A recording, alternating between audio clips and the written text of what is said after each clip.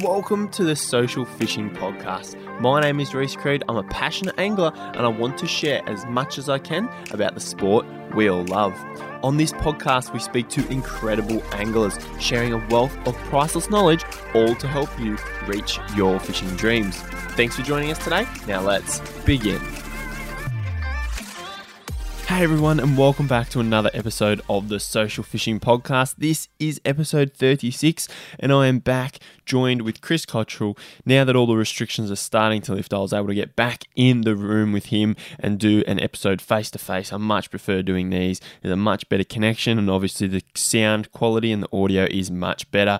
Obviously, we still stayed our distance apart, 1.5 meters, but we were able to sit down and have a chat, which was really, really good. Now, in this episode, we're going to be talking about winter cod tactics in rivers. So we're talking about river cod. We're going to talk about the approach, the key conditions, and plenty of different things that will help you out on the water. Now, if you've never chased winter cod, this is a great episode for you. If you're looking to maybe better your fishing in rivers in winter, if you're struggling to get fish, or if you're keen to give it a crack this winter, we're going to share a few tips that may help you out on the water. Now, if you've done this for quite some time and you do it a lot, you probably already know all of this stuff. We're going to be bringing it right back to those key fundamentals for winter fishing. So say you've done fishing in river systems in the warmer months and you've caught fish, you just slightly need to change your approach and the way you fish, and we're going to give you our opinions of how we do it. There's a really exciting episode, really timely as well now that we're coming in to June, July, August. We're coming to those cooler months. So for those of you who are bank walking, who don't have access to a boat, or if you've got a small boat and you don't fish the big impoundments, I know we've talked a lot about big cod in dams because it is a very unknown but a very popular style of fishing for many anglers, but we still want to touch on everything so there's something out there for all of you guys, and that's what we're going to do in this episode. We're going to talk about fishing in river systems for those of you who are in a kayak, a boat, or off the bank. Now, what we do touch on in this episode is how the season changes, so how the fish activity changes and what happens as the water cools down in the whole system. Then we're going to talk about key areas to target in winter and how you should approach your fishing, so your angling approach.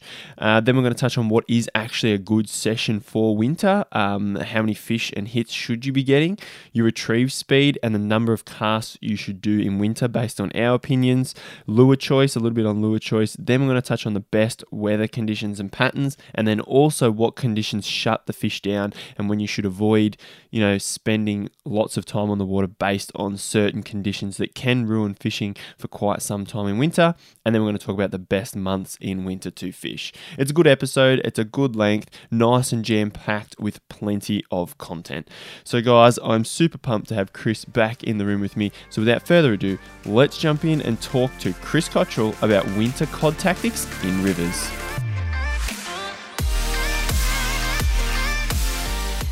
G'day everyone, and welcome back to another episode. I'm here with Chris, mate. Thanks for joining me for another episode of the podcast. Thanks for inviting me along, man. I'm loving this. It's good to sit down and chat, isn't it? Every single time we sit down and talk is something exciting, and when we get to the end of it, we're like, oh, that was good fun. That was a good chat. You just don't know where it's going to go. No, it's generally where it's go. Let's start with a nice, just take half an hour, 40 minutes, an hour and a half later, and you're like, oh, wow, that was awesome. So a couple of them have gone like that. Yeah. Now, so today's topic, as you would know, we're going to be talking about winter cod tactics on river systems. So we're talking about fishing for cod in the winter time in rivers. How do we do it? What do we do?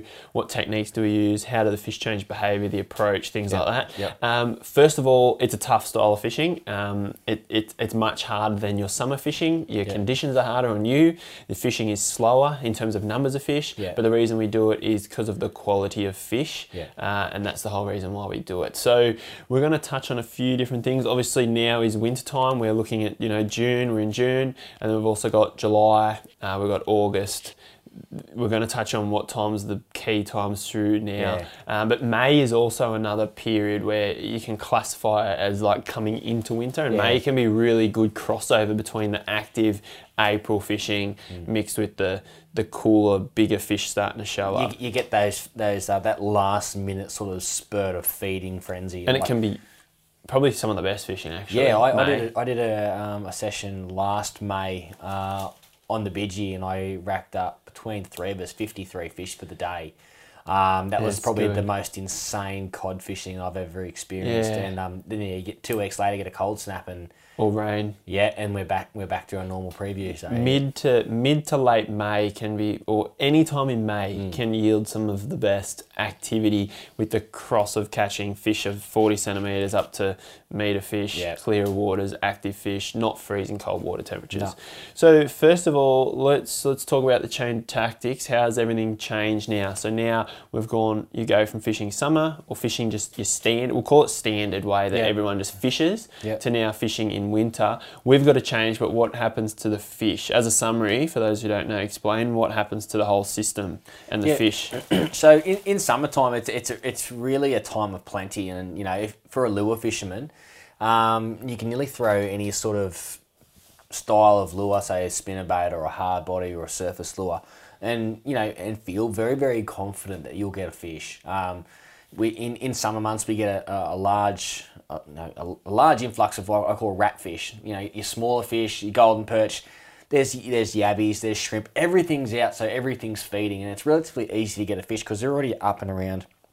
The water temperature's high, and they're cruising around. They're looking for a feed. Yeah. And you can go a summer night top water, and you can belt 7 or 8 fish relatively easily. So in some places, I know in my home stretch on the river, nice hot summer night, we got cicadas buzzing around. It's nothing for me to get buffed 4 or 5 times. Mm-hmm.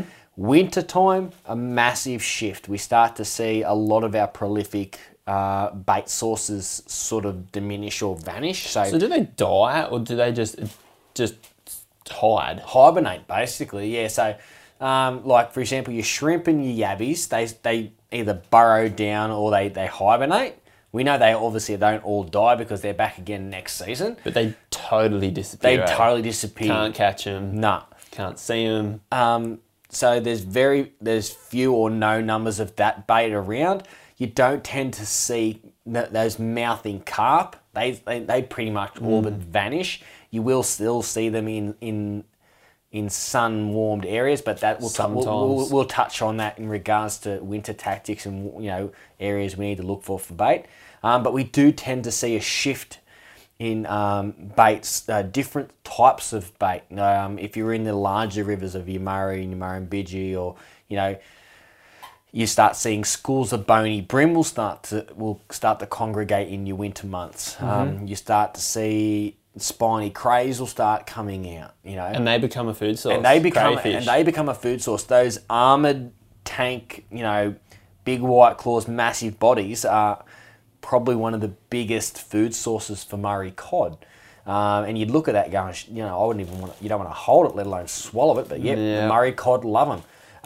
And then we have to start identifying other food sources that, for hungry fish, become a real possibility. Especially big Murray cod. So the big key thing is a lot of the smaller fish tend to drop right off. Yeah. Golden perch, they still feed, but they tend to be, once again, it tends to be the larger fish you tend to get. Yeah. And the big kegs. Yeah. The winter golden perch you catch generally thumpers. They're absolute donkeys. Agree. And Murray cod, much the same. You don't tend to get that as much as that smaller run of Murray cod. You tend to get those really, really big fish. And there's a lot of conjecture as to why the big fish still hunt more prolific, whether or not it's their metabolism doesn't stop, so they have to keep feeding. Whereabouts the smaller fish, they tend to shut right down. But these big fish, in wintertime, they still hunt, and the ones we do get all tend to be a lot larger. So the food sources, they chase down, especially Murray cod. A duck on the water by no means is, too big of it's not too big. No. And if you're looking for a feed that's going to last you all wintertime, one duck or one turtle or one platypus or one water rat, that's fair game. So when we look at that in respect to our lures and everything else, and our approach has to change. I would say that the fish are not as active in winter as they are in summer, but because there is so much food around in summer, your lure or your bait that's there very rarely isn't as appealing as it is in the winter time. No.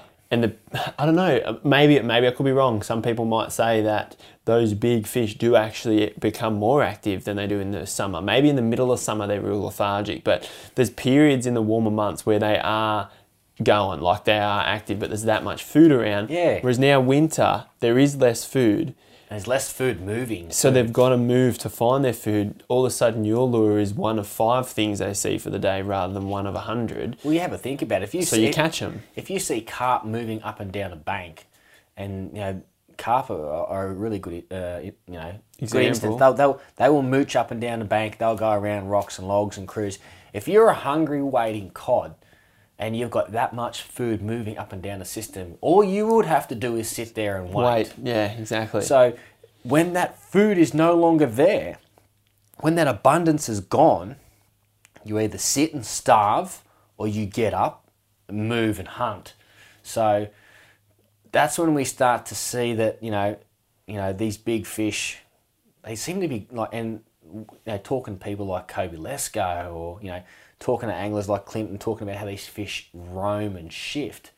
It's starting to really make sense why we're starting to see these really big fish in waterways in places where we'd never thought they'd be, like big sandy banks or vacant areas where they're up and about and they're prospecting and they're looking for a feed. In the summer months, you may not get that because they don't have to shift. They don't have to move. They can just sit there and just wait for the next feed. Yeah, so as a good metaphor, to put it as a metaphor, in the summer it's like the sushi trains go on and the restaurants open. It's like they close for winter and the sushi train's off. The food's still sitting on the train, but they've got to get up and you got to go get your food. That's a really good metaphor. I just thought of that while you were talking away. But that's what it's like. So therefore your lure becomes fair game, and then you've got these big fish on the hunt, bang, you just catch a huge cod. Why doesn't that happen in summer? Well, they're still active. Whatever the reason, that you're going to have more chance of getting them, especially with big lures, and they're going to have them more active in the winter. So that's the reason we fish in the winter time. One, because I myself, having a love for fishing, wouldn't want to not fish for 4 months of the year. That just sounds dumb to me. And that used to be, when I was growing up, that was the thing. I'm serious. Like, Rod McKenzie was probably, and Gus Storer were the first 2 people who cracked wintertime fishing for cod. And I can even remember the article coming out, and he's sitting there fishing in the middle of winter. He's holding a big meatery. I'm like, I'm sorry, but in the summertime, my rods are going up in the locker, and that was it for me. I was going chasing trout. No one chased winter cod. No, Blaring used to be empty. It was done. I'm saying 2013, 2014, Blaring was empty. Yeah, I remember when I got that big one, that 125 up there. It was June long weekend. There was like 2 boats. That was 2016. So 2016 was the big boom at Blaring. 2015 I fished it hard. I actually got a full season in there before many fished it, and there weren't many there. And 2014... it's 2015 is when you got your meatery and Jack got his meatery, and the place was empty. Yeah. That was... June long weekend. Yeah, no, the 2015, the whole winter was empty, and then when we were up there, we thought it'd be packed June. There's no one there. No. There's no one there. All that year, and towards the end of the year, it started to pick up, and then 17, 18, 19, this whole big winter cod thing has just gone mental. It's gone absolutely burko. So they do feed. Yeah, absolutely. And the same thing goes in the rivers that they do in the dam. The Murray is probably the go-to river to fish in winter. Yeah. And you see some of the fish that Colby and Lubin catch out of the Murray is just ridiculously insane. And it's winter time. He doesn't fish. I talked to him in podcasts. He doesn't fish the summer months. He goes and chases trout. Soon as now it's cold, he's on the river, he's throwing big top water, he's fishing for big cod. It's the opposite. It used to be let's fish all summer and put the rods away. Now it's let's put the rods away in the summer. This is when he's chasing big fish. Yeah. So they're out and feeding. Yep. So if we're chasing them, the fish are thinking different, and you actually have to think that these fish are actively feeding. So don't always think structure, hey. No, and that's the thing we've sort of, we're coming to get our head around now, especially in low light times. During the day, a few things sort of changed for me, which I think will help increase your bite. So during low light, we know these fish move, especially if you're chucking big top water, early morning, late afternoon. Mm-hmm. It's not a case of there's a log, I'm going to prospect next to that, and that's where that fish will be. Mm-hmm. We now scour, we now spread that out, and we look at active hunting areas like shallow clay banks, reedy edges. We're looking at areas where in summertime we wouldn't even think about chucking a lure. Yeah. You got to think of places where those bony brim or where those lethargic carp are sitting. Yep. And some of those things, you go on, what were you going to say? Yeah, well, that's exactly right. So, for example, for those carp and those bait fish where they might find it the most comfortable, like I remember one time we were fishing Maud and we fished at summertime and we were trolling this outside edge, 4.5 metres of water, beautiful, beautiful edge. We were running 120 mil AC invaders down deep and we donked about a dozen cod. And I think the smallest one was probably 76 all the way up to a metre. We caught heaps of them. We went back there in June. We did the exact same run. And even back in the day when we had very basic sounders, there was nothing, absolutely nothing on the sounder. No bait. No bait. We could not, and the structure was just basically riddled with timber. Like it was a labyrinth. And you sit there, you feel your lure grinding over top. You're like, I'm going to get nailed. We did this for 2 days. Absolutely nothing. To one point where I've gone around the corner, I've turned the boat around. I said, I'll stuff it. I'm just going to cut through the inside, start the run again. Went through in 4 foot of water, bang, got my first cod. And I was like, what the hell is going on here? What was that fish doing there? 2 degrees difference in water temperature. Yeah. And bony brim. Yeah, sitting on the flats. Exactly right. So these fish they were sitting on the inside edge. Yeah. The sun had hit this inside edge for the longest part of the day. The water temperature was warmer. The bait was there. So were the cod. Yeah. During summertime, those cod, I'm talking, they were good sized cod. Yeah. There's no way in the world they'd sit on that sand flat. No, exactly. But the bait was there, the temperature was there. So looking at these little key aspects in wintertime, looking at your sounder if you've got it, going, right, it's 2 or 3 degrees warmer here. The bait's going to be there. Or, it could be something as simple as, like you said, looking for the schools of bony brim or looking for where you're going to find the crays. That's where you're going to find your cod. So in low light periods, so when you go out when you go out for a session on the river, you're fishing in winter, that doesn't mean go fish your sticks, fish your timber. No. You still fish your timber, the fish are still sitting there.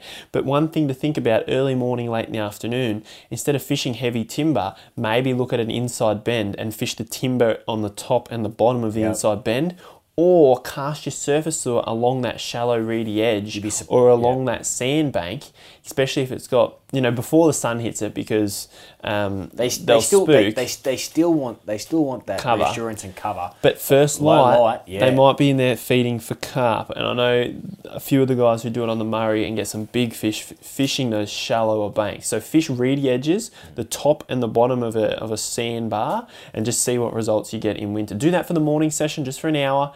On surface lures, probably the best to use there, because they attract the fish, they bring them in, and you can cover it properly. A hard body's going to hit the bottom, and a spinnerbait's just going to have to wind too quick.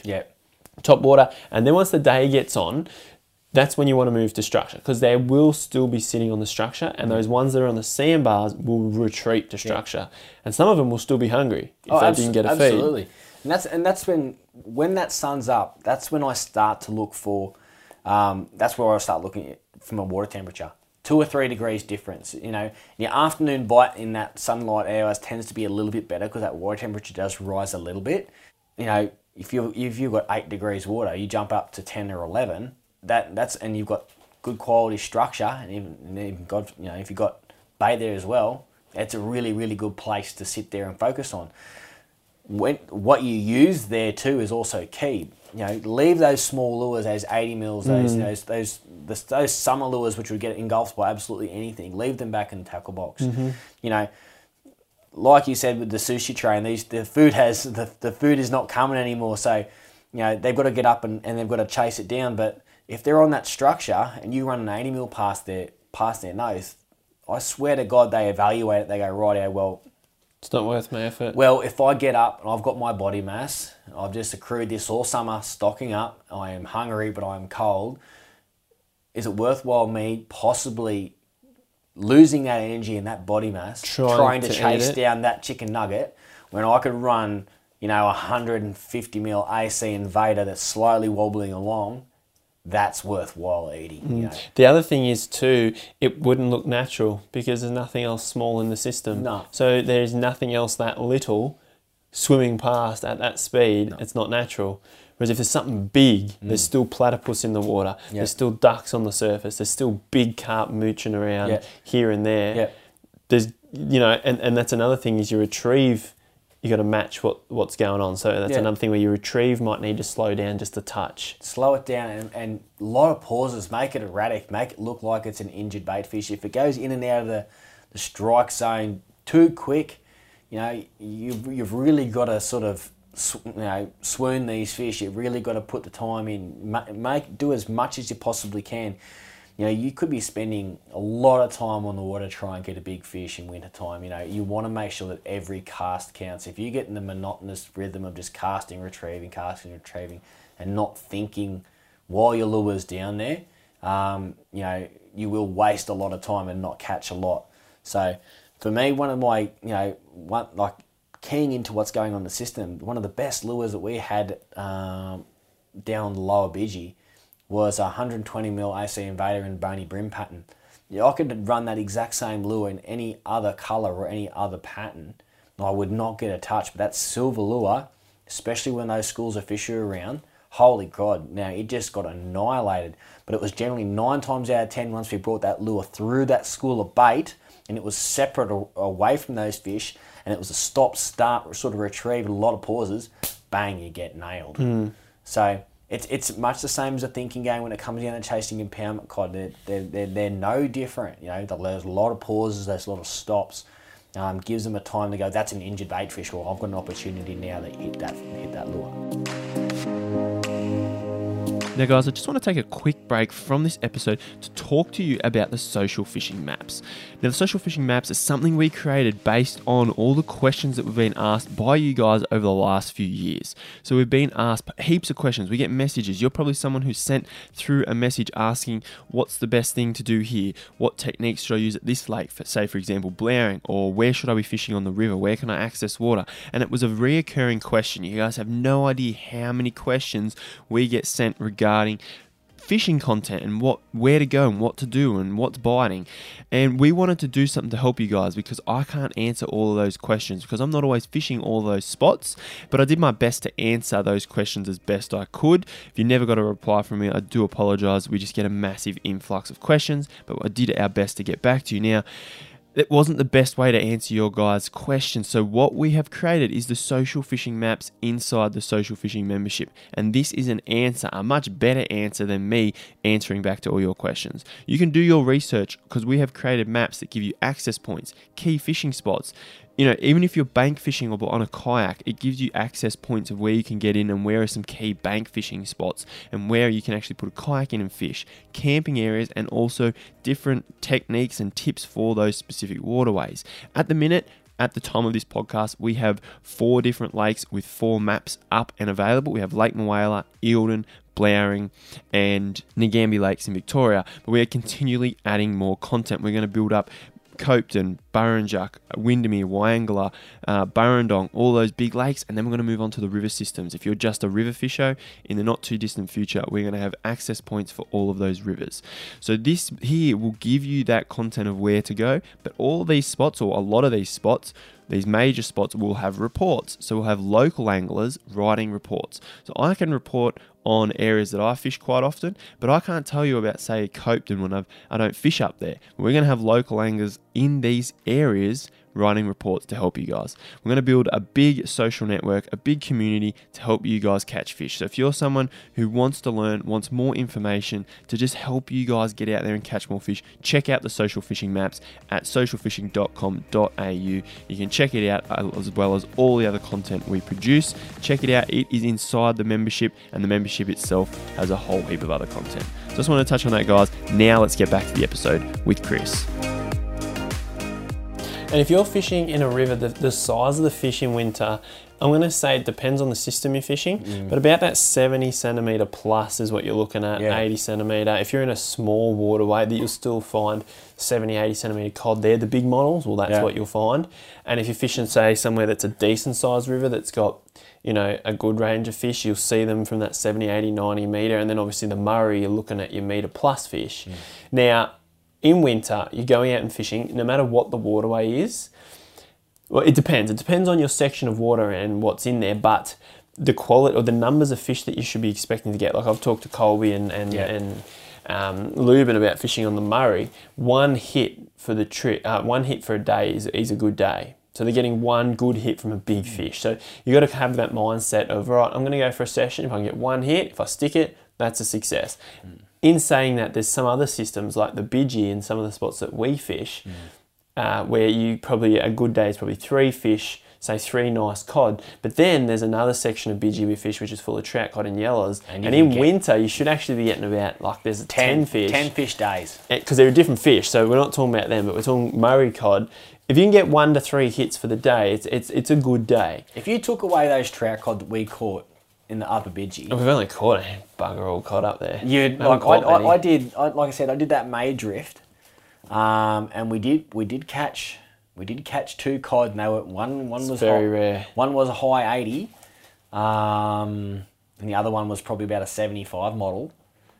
But that was 2. That would have been out of the 3 people fishing, 2 cod. Yeah. The rest of them were, surprisingly enough, hog yellers. Or big yellows. Big yellows or Big trouters. yellows you'll still catch in winter, surprisingly. But I wouldn't go out just to target them. You'd want to be targeting cod and then happen to hook a yeller. Yeah. But yeah, a 2 to 3, if you can get 2 hits, you're looking good. So that's your mindset for winter, right? Don't go out there That's your expecting mindset. you're going to go out and get the same numbers. No. But when we talk about getting that in contact with that 1 or 2 fish, now, you know, to keep you motivated, that 1 fish that you might get, chances are it's a donkey, you know.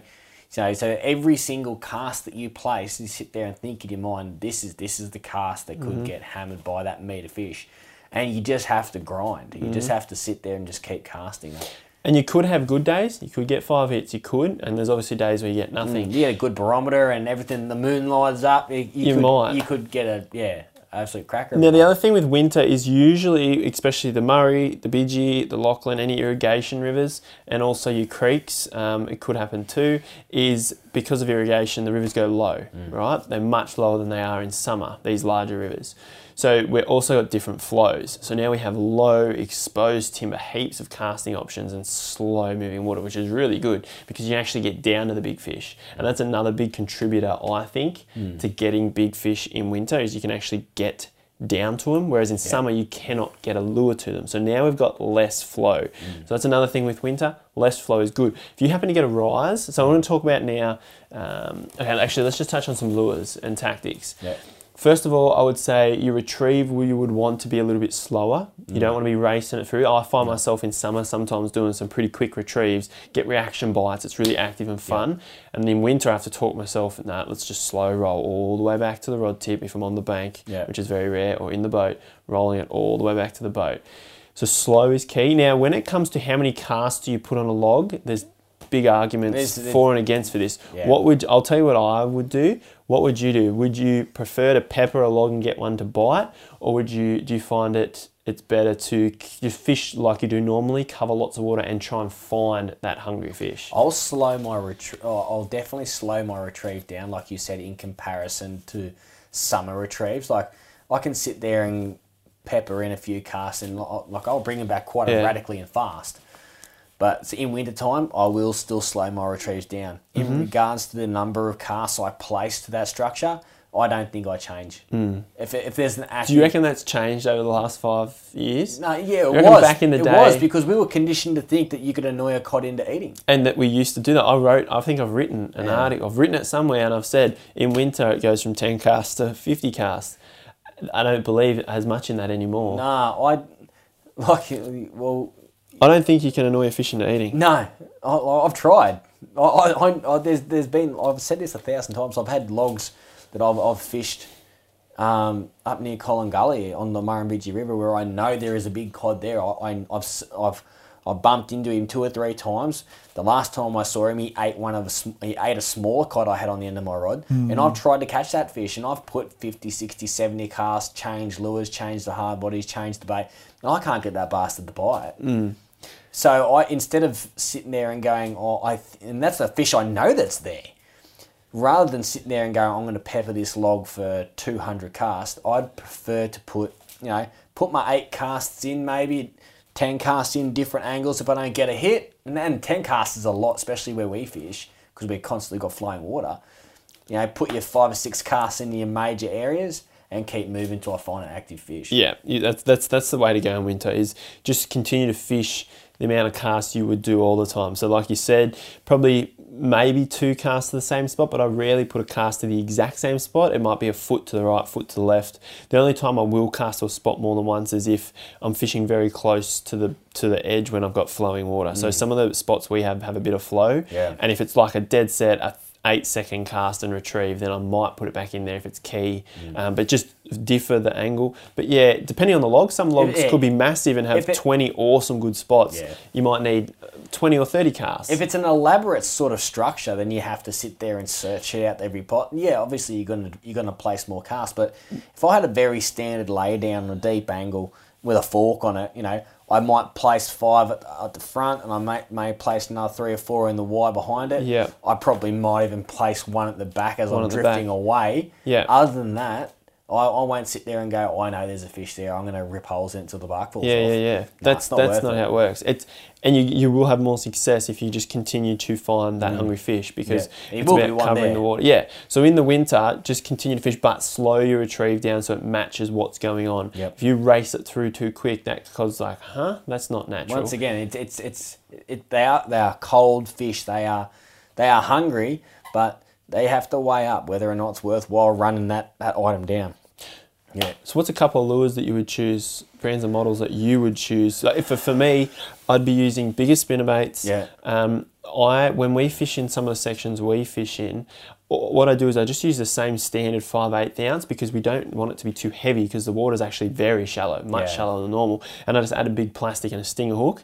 And then the other option I run is a big quad spin with a 1 ounce head, but because it's a quad spin with big blades, it sinks slower, and then it has the ability, because it's built bigger, it's got a bigger hook and a big plastic on it. They're those. Obviously, any big top water paddler that's over 150 odd mil, and then a big hard body's above 100 mil. But what's a couple of models that you would go with? Top water wise, I still use my 100 mil strike force buff baits, but in winter time now I've sort of started going towards the 150 mil double jointeds. They're a pretty, like with the painted bib and with the tail, they, you know, if you kept the plastic tail on it, it's probably a 35 centimetre bait. They make a heck of a racket. Big hardware, which is what I like coming into winter time. I want something with decent hooks. They're 1.0 Shinto hooks. They're built like a tank. Good hooks and rings, big action. Spinnerbaits, a bit like you. I run the edges. They're 1 ounce, aren't they? They've got a 3/4 ounce and a 5/8 ounce now. 3/4. But they've still got they've got a big hook on them. Like, I don't run stingers, and a lot of people, don't get me wrong, a lot of people do and they love them, but I hate them in casting into the real heavy timber where we are. Especially because if we've got current, it's hard for us to get back up. So they've got a big 7.0 hook on them, and so they're a decent size hook, big plastic. And in wintertime, if I've got slower water, I'll go to the big twin spin, the big double Colorado twin spins. A lot of flash, very slow sink rate, really get the attention of those fish. Hard body wise, ACs 120 mils. Yeah, 120 is a good size. They're a good size. They're still good to cast. White Crow 130 mil warthogs. That's a good size lure for winter. Yeah. The 100 mil Strike Force lures, they're not too bad. Yeah.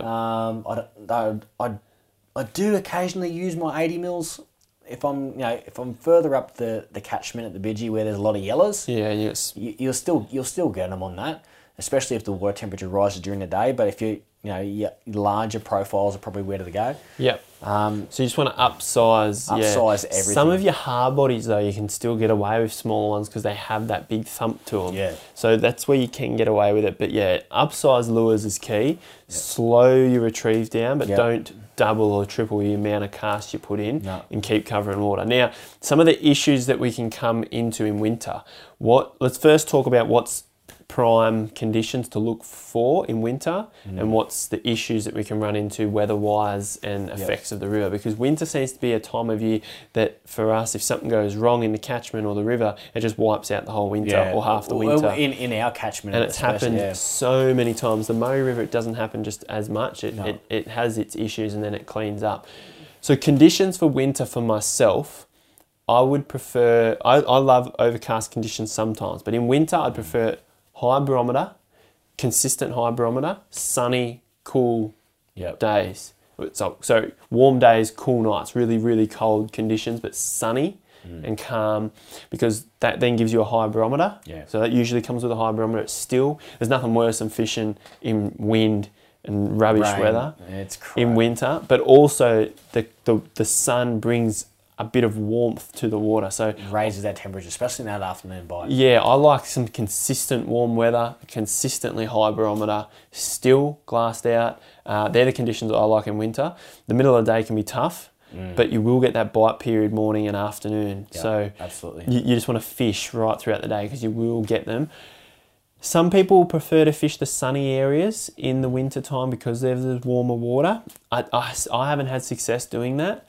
In that period of the sun here, I actually haven't caught that many fish in the full sun. I still pick the shade, but where I do get success is on the banks that have had sun all day. That's where I think and then is they probably the get best shade places. in the afternoon. Yeah. So those areas, those clay walls or rock walls, and it doesn't just go for rivers. It goes for impoundments. It's the same thing. If you have an area which is hit by the sun the longest amount of time throughout the day, that water adjacent to that area is generally 1 or 2 degrees warmer, and it'll stay warmer throughout the night. So those big clay banks, especially the big towering ones, they absorb heat, and around those a metre or two around that edge will stay warm. So it's a really, really good place to surface fish just on dark too. You'll have fish with a high, higher body temperature, much more active, and it's a good place to start. For me, when it comes down to conditions I like for wintertime fishing, I love a frost in the morning because you generally get a nice clear day. Yeah, clear and calm. Yeah, so if you sit there and you're forecasting a week's worth of frosts, for me, that's the go time. Do you remember that -3 degree morning? That was stupid. Now I'm talking about a trip about 5 years ago, and Chris remembered it instantly as soon as I said it. It was the first time I met Jack, a social team member, and we were fishing, and I've never experienced that cold On a river. on a river. Blaring. Yeah. But I was not prepared for that amount. It was of cold, eh? So it was like -3 or something, but heading up the river, you'd cast and your reel was freezing up, eyelets were freezing up. But how was the afternoon? The afternoon was pristine, like it was glassed out, beautiful day. How many fish did we catch that trip? Not a touch. Not a touch. three of us casting, not a touch. So the issue there was slightly high, dirty water, but we just wanted to give it a crack to see our expectations were low, and it just didn't. By the end of it, we were cast to see how the water was a lot higher than it should be for winter, but that was the kind of day that you expect something to happen. Plus, we had to come home slightly earlier than we would have liked. If you could fish through till sunset, that would be the go, especially in the winter time. But that was cold. So they're the conditions you're up against. Yeah, you want, and that's the thing. A lot of people sit there and go, -3 in the morning, and they'll go, God, it was cold. The thing is that you don't. I don't know. A lot of people, if you wake up in the morning and go, I might go for a fish today, and you open up your front door, and you'll turn around, do a 360 and go back home. You have to sit there and go, right, tomorrow is going to be cold, and you have to be prepared. So make sure you've got good thermals on. I like to wear thigh waders to keep my legs warm. Good jacket that's not too bulky, so you're comfortable when you're casting, which is important. Yeah, if you have the right gear, it's not that bad. No. Except for your hands, even with gloves, sometimes you got to take them off. Yeah. And your neck, one thing that's a killer is wind going down your neck. So get one of those neck socks, scarf, those warm ones. Yep. And your face is really all that cops it, unless it's really windy. Wind can just cut through your gear if you don't have the right gear. If a lot of people sit there and they'll layer up like 7 or 8 layers of clothing. By the end of it, you look like the Michelin Man. That's me. You've got to be prepared. look like that. You've got to be prepared. There's nothing fun about wearing 12 layers of clothing. It is if you have no body fat like me. You've got no body fat it. and you look like a fucking gecko. Yeah, but for me, like I sit there and like I've recently invested in a Kathmandu fleece-lined waterproof, windproof jacket. Yeah. It hurt to pay for it, but it's been the best investment ever because it's lightweight. I can cast with it. I'm not wearing 19 layers. Yep. And that's a big thing. You got to be comfortable when you're fishing, because if you're not comfortable when you're fishing, you're not catching fish. I guarantee you won't do it the next day. So yeah, But you've got to push through it. If you've got the right gear, you got to work. You got to push through those cold periods to get your fish. If you're going to walk out the front and turn around and go, nah, not today. Well, this kind of fishing isn't for you. It isn't for you. This is definitely one of those things. And you know, it's one of those things when you sit there and you fish and you fish and you fish and, you know, you battle through it, and it's one of those, you hook onto a decent sized cod, you took on that, you know, that big meatery, all the rest of it's gone, all the rest of it's forgotten. And that's why we do it. That's why we're Murray cod anglers. So yeah, so I guess pre-warning, if you don't like getting cold and don't like slogging through long hours without a fish, probably go watch the footy or you know, go chase a trout. Yeah. So, well, it'll still be cold then too, but you'll catch more fish. You'll catch more fish. But so, as a summary of what we talked about, mornings and afternoons, try your top water. Yeah. Try fishing your inside bends, your reedy areas. That will bring success on some big active fish. Once the sun gets up, then go back to your heavy timber. Yeah. Fish the sun, fish the shade, fish it all. Fish whatever timber comes across. Fish the bigger timber, right? Fish the big logs. It still is a thing that the big structure is where the big fish are. You will find some big ones on smaller timber here and there, but they'll either be out hunting on random spots, on the flats in the reeds, or they'll be sitting on big stuff. Leave your small stuff alone. Yeah. Don't waste your time casting at your little timber. Find your big stacks, your deeper pockets, The only other time where there's a bit of flow moving in, just slow off the edge of the fast flow into that slow flow. Wherever you got that, you can tell when the river gets low in winter where the big fish are going to be. Concentrate on them. So fish a big log. If you've got 3 little rubbish things, just keep going past. This is the middle of the day I'm talking, once the sun's up. Pepper them. The only exception to the rule I'd say to that is if you find bait. Yes, if you find bait. If you find bait and you find Sitting somewhere, active fish, whether it be sunbaking carp or schooled up bony brim, stick with your bait. You know? And even throughout the night, if you remember where those fish were sitting, go back to that area.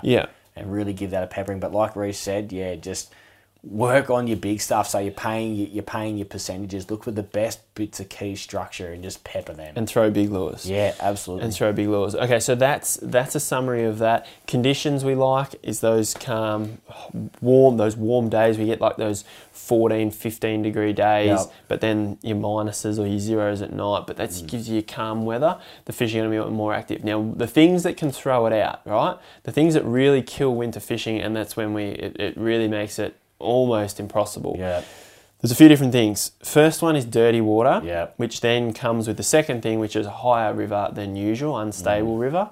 And there is, so dirty water, which is your clarity and your water flow, so it's a bit higher. So they're the two things that kill it for me, and your bad conditions that come through.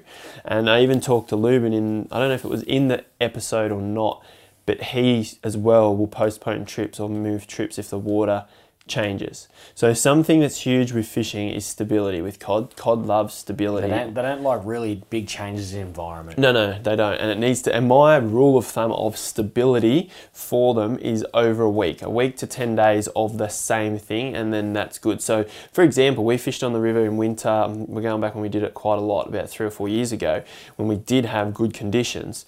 Now, we went on a session. I think it was end of April. The river was higher than perfect, like we like it really low because the fishing's insane. The river was still a bit higher. It was consistent though at 16 degrees. It was when we went on that drift with Jack and Stumpy in one boat, you and I. We went on a fly. So the river was still up a bit because we were able to get through. It had a little bit of colour to it, A little bit, not too much. It was quite clear, but it was stable at a certain height, right? So this is a bit higher than prime, right? It was stable, and I think the water, that's a lie. The water was cooler. So the water was about 14 degrees, I think. So the water was cooler, so it was 14 degrees, but it was stable for over a week, 10 days. We had insane fishing. That was nuts. 2 weeks later, the water dropped to what we prefer. The water actually warmed up a little bit because of the weather. But because we went within 3 days of this change, the water was 16 degrees, it was lower, should have been better. It wasn't. Because it was, they didn't do nothing, but it wasn't great. It wasn't that great. But it was because it was within 3 or 4 days of this change, and the stability was ruined. Now, if those both situations had 10 days of stability, the second would have fished better. So when it comes to the rivers, if you get a heap of rain, if the river comes up and rises, if you get dirty coloured water, I know it's a big killer on the Murray. I know it definitely is on the BG too. Until you get to areas that are always dirty. In terms of dirty water, if you want to really understand dirty water and how to fish it, go and listen to, I think it's the second episode we did together. Not sure which number it was, but it's about fishing in dirty water and tough conditions. We really go in depth there. So we're not going to go in depth here. But for winter, it's almost a trip killer if you do get a rise, which can come from dam releases like environmental flows, which do help the ecosystem, but they can ruin the fishing. Oh yeah, they've got the fish have got to move off their logs. They've got to shift and change with the dropping or rising water. They become unstable. You'll either get a rise or, like 9 times out of 10 in winter time, it's a drop in water temperature. So it's a massive shock to their system. It displaces a lot of bait, a lot of food. And rather than them becoming active, don't get me wrong, if you happen to have a rise, the coming of the rise, if there's water coming down the system and they can feel it. For example, for wagga, it takes about 3 days from Burrinjuck. If they let a release out then and you've got a rise coming through, maybe a day before it hits, it's fantastic. But once that rise has gone through, those fish will shut down for an X period of time. And they shut down. And you can look at the waterway and go, you know, it doesn't look that bad, but they become so tight-lipped. Don't they? They just and you wait 4, 5, 6 days, and then all of a sudden you'll start getting low numbers, and you'll start getting fish until that waterway plateaus and stables, and the water temperature stabilises, and the water height stabilises, and clarity stabilises. So yeah. And in winter you need a longer time for stabilising because they're more shut down. So you need like 2 weeks. Yeah. At the moment now, that's what I've been doing. I've been waiting for the better part of 3 weeks for this river to stabilise. And it seems every time we start to get to a point where it's starting to look okay, we are getting a rise and it's stuffing everything up. So a lot of the times when you get a rainfall, it's little bits of rain won't hurt it. No. It's when you get a big dump of rainfall. So I think, say for example, even on the Murray's a big water system. Yeah.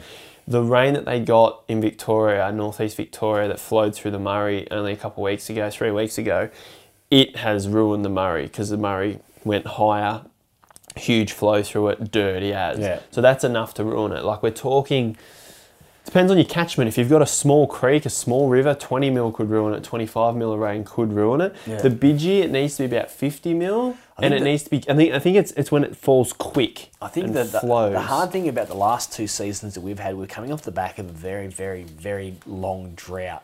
Not to mention, we've also had bushfires last summer. So what happened we had with the drought, the hills around the top of our catchment were basically bare. There was nothing there. So every time we got a rain, a whole heap of sediment and topsoil flowed into our river system. Now, filthy. It's either got to be pushed down through current or it's got to settle.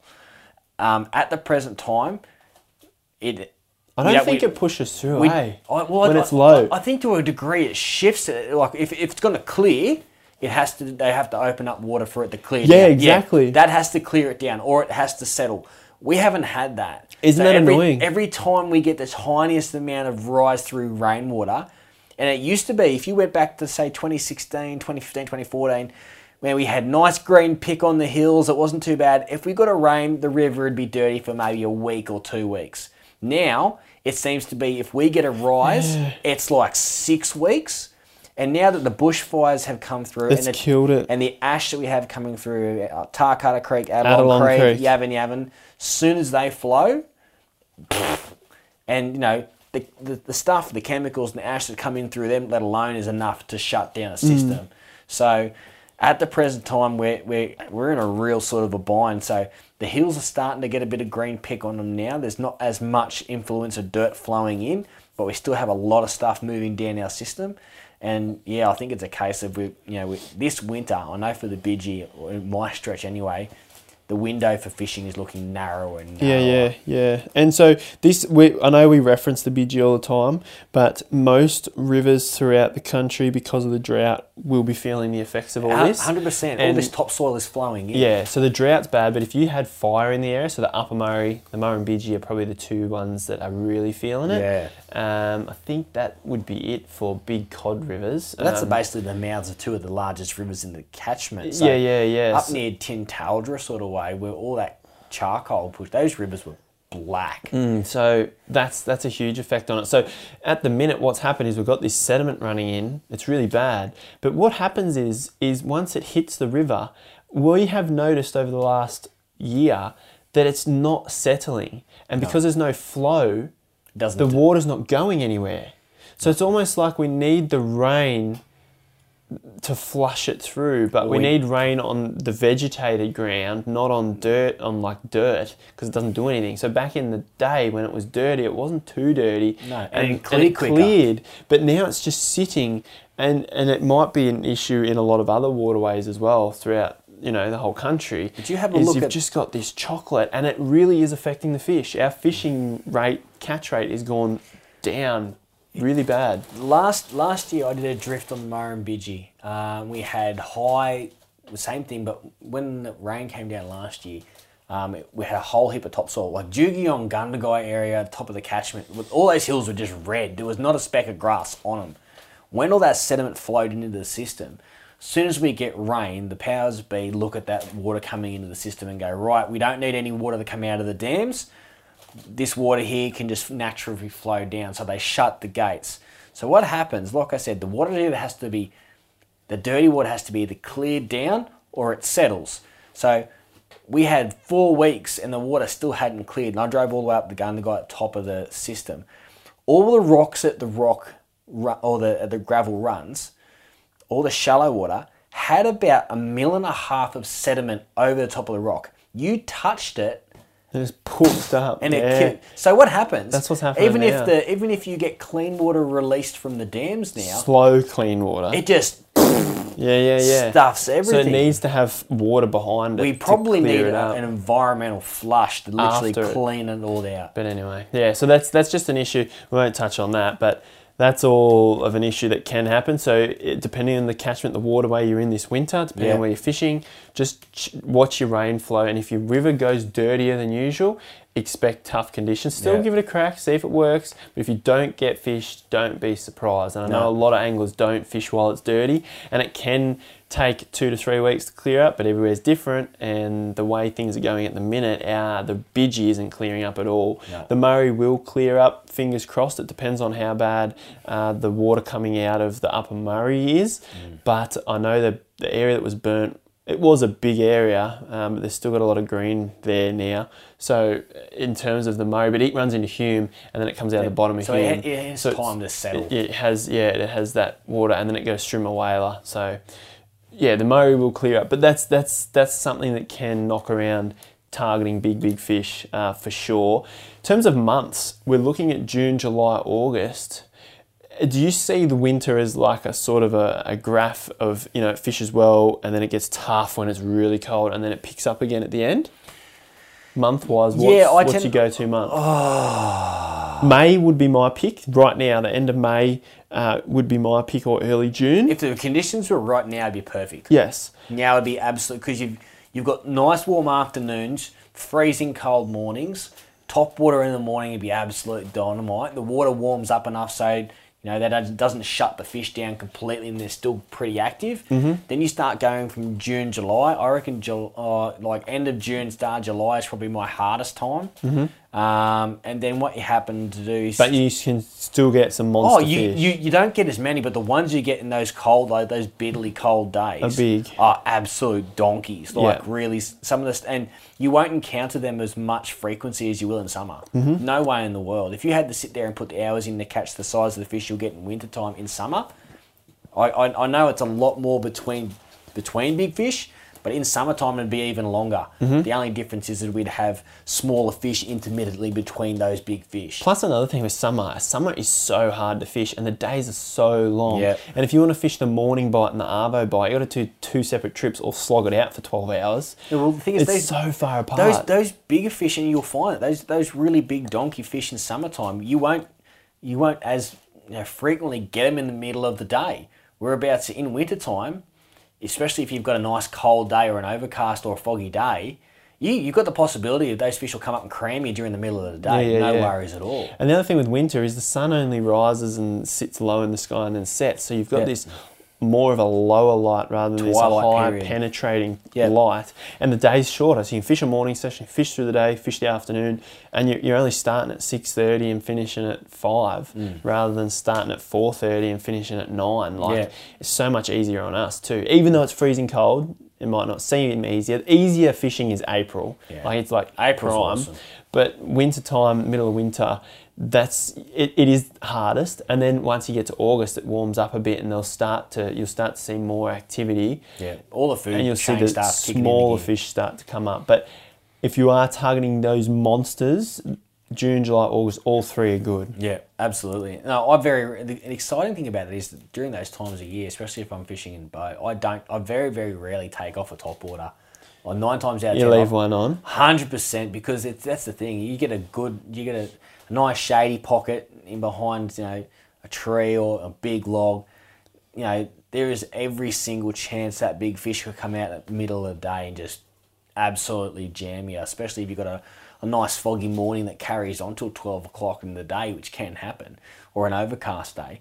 It's just amazing fishing, and there's something about it that's just absolutely magical, drifting down the cold morning, and every Top cast water. you just go, I'm just gonna get monstered here. Yeah, even if you don't, it does end up happening. It's a good absolutely, feeling. and that's the thing. Like, there's guys will be sit there and they'll probably do a morning's worth of casting and go, "Oh, this isn't for me." But for those guys who have been out there and done it, and have reaped the rewards of freezing cold hands in the water, holding the jaws of an absolute donkey, which is like I said, one fish a day. That's good odds in anyone's book, in my opinion. It's an amazing feeling getting those big fish, and because the water's generally a lot clearer, you get that big visual fight, and you see them come up, and it's a really nice time of year fishing. And if you're fishing a smaller river or a small creek, it's probably going to be a little bit tougher. Water will be cooler, yeah. And if your fish aren't as big, they'll shut down. So your smaller ones will still shut down. Anything over 80 you may find, and they may start to pop up in those smaller waterways, those 80 centimetre, 90 centimetre fish, but there won't be many of them in small creeks. No. So this is more of a bigger river kind of technique. So you're looking at some of your major rivers in the New England, northern New South Wales, your Gwyder, those bigger, larger ones, the Namoy and things like that. And then you've got the Lachlan. So the Macquarie is quite a small river. There are some big fish through there, but it is small. The Lachlan's a good big fish waterway. The Bidgie's a good system when it's not filthy. And the Murray is your ideal. The Goulburn River in Victoria is another one that's worth fishing, and also the lower part of the Ovens as well, but there's not as many big fish in there either. But the Murray River is really the actual go-to when it comes to rivers. That's the honey hole when it comes down to those big cod, and just good conditions, great places to fish in, and absolute dinosaurs come out and hunt in wintertime. Exactly. So if you are keen on chasing big fish, definitely give it a crack in winter. Fish hard, and don't expect it to happen straight away. You got to put in the hours. And the Murray is a place that would be worth visiting. Now, another thing, guys, before we finish up, I just want to mention, if you don't already know, the Social Fishing membership, inside it we have updated reports. So we have reports on, I know this is all about rivers, but we have rivers coming soon. But we've got a whole heap of lake systems where we will have updated reports. So as Chris and I have been talking here, we're talking about the colour in the river system, the Bidgie. We'll be sharing that kind of info, and you'll have local anglers from those other areas, so say areas we don't know about, Eildon, Moala, things like that, with updated reports on, hey, nah, it's no good this week, water's dirty, give it another week. So it's just handy information that will help you guys, and there's so much more in the membership, so go check it out. We've built it to help you guys catch more fish, give you guys information. And it's not something that's written a month beforehand and printed and stuck in a magazine. This is stuff we are recording now. So if you're going to go fish this weekend, you can check the report. This is up to date. What's happening now? It is worth its weight in gold. Yeah, so just worth a look at that. But guys, I hope you enjoyed this episode. Chris, thanks very much for sharing those tips on winter cod. Hopefully you guys picked up some information from this. It was very broad sort of. It's very hard because different waterways are different. They do. There's a lot of different techniques, but that's a very more the set rules. how you could get out there and do it if you've never done it before. Yeah. Kind of those are the lures you want to run with, bigger lures. And you've probably heard all that before, but it is important. And also the thing about still covering water, but fishing your lures slower. Yeah, absolutely. And then also what the fish do and how they behave. So if you've never targeted winter cod before, if this is new to you, hopefully you pick something up from this. But absolutely. I appreciate your time, Chris. It was good to do another episode. Thanks you, man. That's been great. It was good. Hope to see you in the water. And there you have it, guys. Another awesome episode with Chris. It was great to sit back down and do another episode talking about winter cod tactics. There's plenty you can grab from that podcast. And as always, I really do enjoy sitting down and recording these episodes for you guys. It's super exciting. The podcast is just a good medium, a good way that we can reach you. And the feedback we have been getting over the past few weeks has just been incredible. You guys are absolutely loving it. And when the podcast is a little bit delayed, it's even better to get messages from you guys going, hey, where's this week's fishing fix, especially during the lockdowns. And now that we're out of the lockdowns, we can get back out and fish again, and you guys can put the things we talked about in these podcasts to use. But we will continue to produce them. We've got some really cool anglers lined up. Like I said, the next guest interview is going to be very exciting. It's the next podcast to come out, so probably next week's.